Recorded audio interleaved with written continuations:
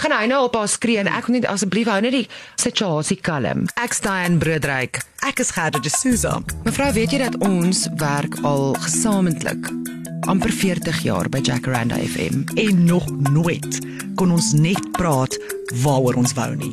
Nou gaan ons. Tot nou toe, mevrou. Mevrou, wanneer laas het jy in jou kar geklim en net gou-gou winkel toe gery sonder om jou foon te vat? Gister. En hoe het dit vir jou gewerk? As ek nou daaraan dink, moes ek dit seker nie gedoen het nie. Want toe ek in die winkel kom, toe wil ek vir Aiden bel om te hoor of hy regtig mins wil hê. Maar toe het ek nie my foon nie, maar dit was 3 minute en toe is ek nou maar terug by die huis en toe het ek nou maar gekoop wat ek wil en ek was nou na Harry en dit was nou stupid. Wel, ek het dit gedoen verlede Saterdag en laat ek vir jou sê, ek gaan dit nooit weer doen nie. Want soos die hel dit wil hê, ek is net gou Spar toe om eiers te kry, want ek het 3 eiers nodig en ek het daar's een in my yskas. Net so amper so 5:30 in die middag. Ja, nou is ek besig met om môre se pudding te maak vir lunch by my ma se huis. 'n Heerlike nuwe tiramisu resepie wat ek gaan probeer en ek sê vir Dion, hoorie, ek ry gou Spar toe, ek vat net my beursie en ek klim in my kar. Dis 3 minute van my huis af. So eindig ek toe nou met die mevrou. Wat? Hierdie was my voorste nommerplaat van my kar. Nee! Wat het jy nog gedoen? Dis die hele bracket en die nommerplaat. So geskeur. Sien jy nou? Nee man. Ja, so stop ek toe nou by die 4-rigting stopstraat. Ek kan ry verby van die regterkant af. Ek ry reguit oor. Ek begin oorry. Die volgende ou stop, maar dis 'n dubbelbaan aan die regterkant. En 'n wit golfie kom woeps verbygejaag bo oor die 4-rigting stop waaroor ek besig is om te ry.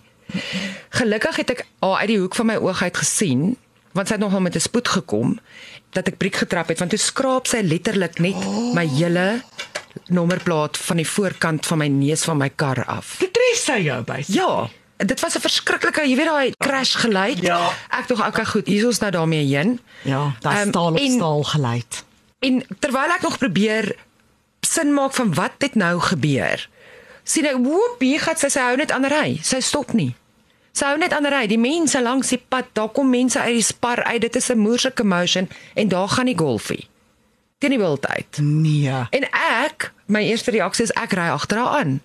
Want sy Ja. Wat? Jy kan nie hierdie en ek ry agter haar aan. En eventually, en daarom nie te ver nie, stop sy draai so by die een woongebied in en so in 'n straat en want ek toet soos 'n mal ding agter haar. En ander mense het ook saam met my gery, maar hulle sien toe sy stop en hulle ry toe nou aan. En hier klim ek uit die kar uit, ek kyk terug. Dis nou die eerste keer wat ek dink, wat is die skade aan my kar toe ek nou gestop het. En ek sien net die nommerplaat. Die kar lyk asof hy niks mekeer nie, maar die nommerplaat is weg. En ek kom tot by haar venster en toe ek daai gesiggie sien. Toe sy vir my sê, nou wat nou? Wat is dit wat jy vir my wil sê? Nee. Toe besef ek, Nee. die girl is so dronk soos 'n tor. Niks wat jy nou vir haar gaan sê, gaan haar skok nie. En ek besef, okay, die nommerplaat's weg. Ek's okay. Ja. My kar's okay. Hierdie girl is nie okay nie. En as sy aanhou ry, gaan sy iemand anders doodry vandag, want sy het nie eers agtergekom wat sy gedoen het nie. Sy gaan iemand afskryf of haarself, sy gaan 'n groot ongeluk veroorsaak. En haar hele bumper van haar kar sleep langs die kar. Sy kom dit nie agter nie. Katlang. Ek sê toe nou maar in plaas daarvan om te sê jou f***ing mal sy was in jou f***ing kop. Sis sê ek toe nou vir haar, hoor hier, wat is jou naam? Die regte daai. En wat is jou nommer? Die hysterie. En sy sê, Renshaw. My naam is Renshaw, my nommer, ek het 'n besigheid. Toe besef ek, Here, ek het nie eers my foon by my nie. Ek kan niemand bel nie. Hierdie vrou kan nie verder ry nie. Ek moet haar hier hou. Op 'n manier moet ek keer laat sy nou verder ry. En ek het al wat ek kan kry is 'n foto neem van die nommer. Ek kan nie 'n foto neem nie, ek kan niemand bel nie, ek kan boggerol doen nie. Toe tref dit my, jy het nie jou flippin foon gevat nie, jou fool. 3 eiers. Daar gaan jy, tiramisu se gat. Een na later in ons moer. Ek het niks by my nie. Ek raak so kwaad vir myself dat ek hoe kan jy so deur die wees? Maar toe begin al die reality maar nou een na die ander tref terwyl ek en Rensha se verskriklike dronk oë inkyk. Maar gelukkig is Renska kalm. Rensha. Rensha. Maar mens moet sê Rensha. So. Jy kan dit net sê na 'n paar glas. Nee, jou paar glaasies. Nee, en daar kom toe nou 'n arme, ordentlike man verbygery wat nou sekerlik daar bly en nou kyk nou wat die hel gaan nou hier aan in sy straat. Ek sê vra te vir hom mooi, kan ek asseblief my man bel? Hy was seker 2 sekondes dis my man daar. Met my foon en alles. Het jy jou man se nommer onthou? Het jy sy nommer onthou? Ek het hom 3 keer moes intik, want ek het foute gemaak. Ja. Want toe sê ek nou, nee. Toe sê ek nou so, toe gaan ek terug na sy landlynnommer toe. Van 1982 se landlynnommer. Nee, ek skrik myself toe nou terug in die 80s in met sy nommer. Nee, maar anyway, ek kry hom toe in die hande, hy is toe 1 2 3 is hy daar. Al wat ek toe nou vir Rensha sê is, Rensha, jy kan nie verder met jou kar ry nie. Jou bumper sleep langs jou kar. Toe sien ek die spieeltjie is af, die agterdeur se handvatsel is moer toe weg. Daar's niks. Daar hang drade uit haar kar se dashboard uit. Die vrou en haar kar is ewe moer toe. Ewe. Nie die kar of die vrou wat hom bestuur behoort op 'n pad te wees nie. Is roadworthy nie. En jy weet so nou het ek hierdie conviction nou, ek tree nou op in die belang van die hele samelewing om hierdie vrou nou hier te hou. So ek praat mooi met haar, ek praat rustig met haar. Ek vra, "Waar is jy op pad? Hoekom is jy so haastig? Of sê jy fucking mal in jou fucking kop?" Maar dan sê ek, "Hoekom is jy so haastig? Is jy okay? Jy lyk vir my effens ontsteld." Ontsteld. Jy lyk vir my effens ontsteld. So dis wat ons is, ons 2 uur in die oggend nou op pad is huis toe na 'n party ja. daar en is ons ontsteld. Dit is nou, jy weet, en dit werk toe nou want sy bly, maar toe sien ek toe kom 'n ander buurman aangestap. Hy het dit gehoor, hy het die slag gehoor. Hy het sommer afgestap na die winkel toe en hy het teruggekom. Toe sê hy vir my, hoorie, ek weet hy bly net die oorkant en ek sê vir hom nee, hoorie so, ons moet hierdie vrou hier hou. Sy kan nie verder bestuur nie. Sy's verheen. Hy sê vir my, is dit nie dalk lae bloeddruk nie? Of nie 'n lae bloedsuiker. Is dit nie dalk lae bloedsuiker nie? Ek sê vir hom nee, gaan chat jy met haar sê jy vir my. Maar die volgende ek was nog die hele tyd oordentlik met Rensha.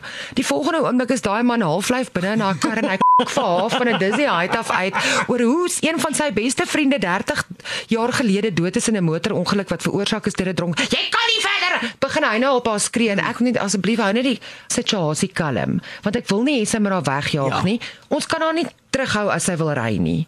En hoe gaan jy dit doen? Citizens arrest. Ja, hoe gaan jy dit doen? Gelukkig toe kom dan nou van die plaaslike sekuriteitskompanie se mense en so aan. Daar's een lig na ander. Toe nou is lyk dit soos 'n disco in daai straat.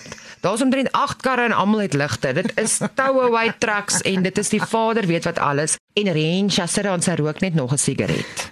Sy rook nog 'n sigaret. En ek en sy praat. Sy sê, "Ag, sê net vir my wat nou. Hier is my kar. As ek so met hom wil ry, dan gaan ek." Sê sy dit? Ja, ek sê vir hom, jy gaan jou kar baie beskadig as jy nou verder ry, hoor, jou bumper is hier langs jou. Dis my bumper. Ek sal. En toe kom ek nou agter as daar 'n man na by die kar kom, dan raak die vrou moeilik. Dan raak sy, "Wie's dit? Wie dink hy is hy?"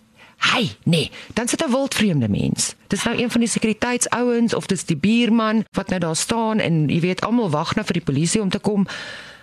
Dan sê sy, "Daai een met die streepies, hy's 'n regte doos."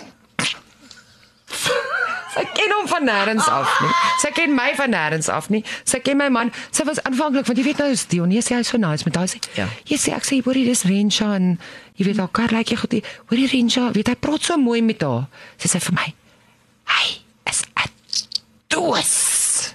Dis nou my man.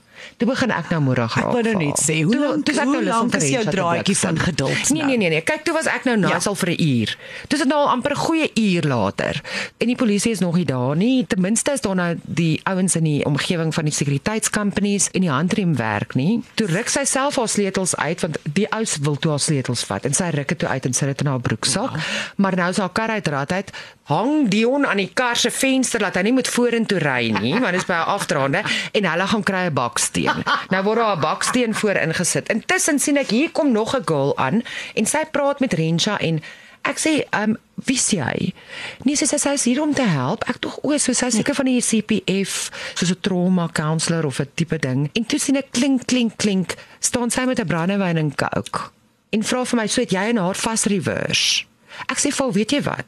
Ons het genoeg drama soos dit is. Wil jy nie asseblief teruggaan na waar jy vandaan gekom het nie. Maar ek praat baie mooi, maar nou is ek nie meer lus om mooi te praat nie. Jy's mislik, sê ek vir haar, ja, weet jy, Rensha's okay, gaan jy. Hier kom haar man, ook met die glas in die hand. En die volgende oomblik is die polisie daar. Toe die polisie kom, sê die man vir die dronk girl van die braai in die straat af, wat nou vir Rensha opwerk.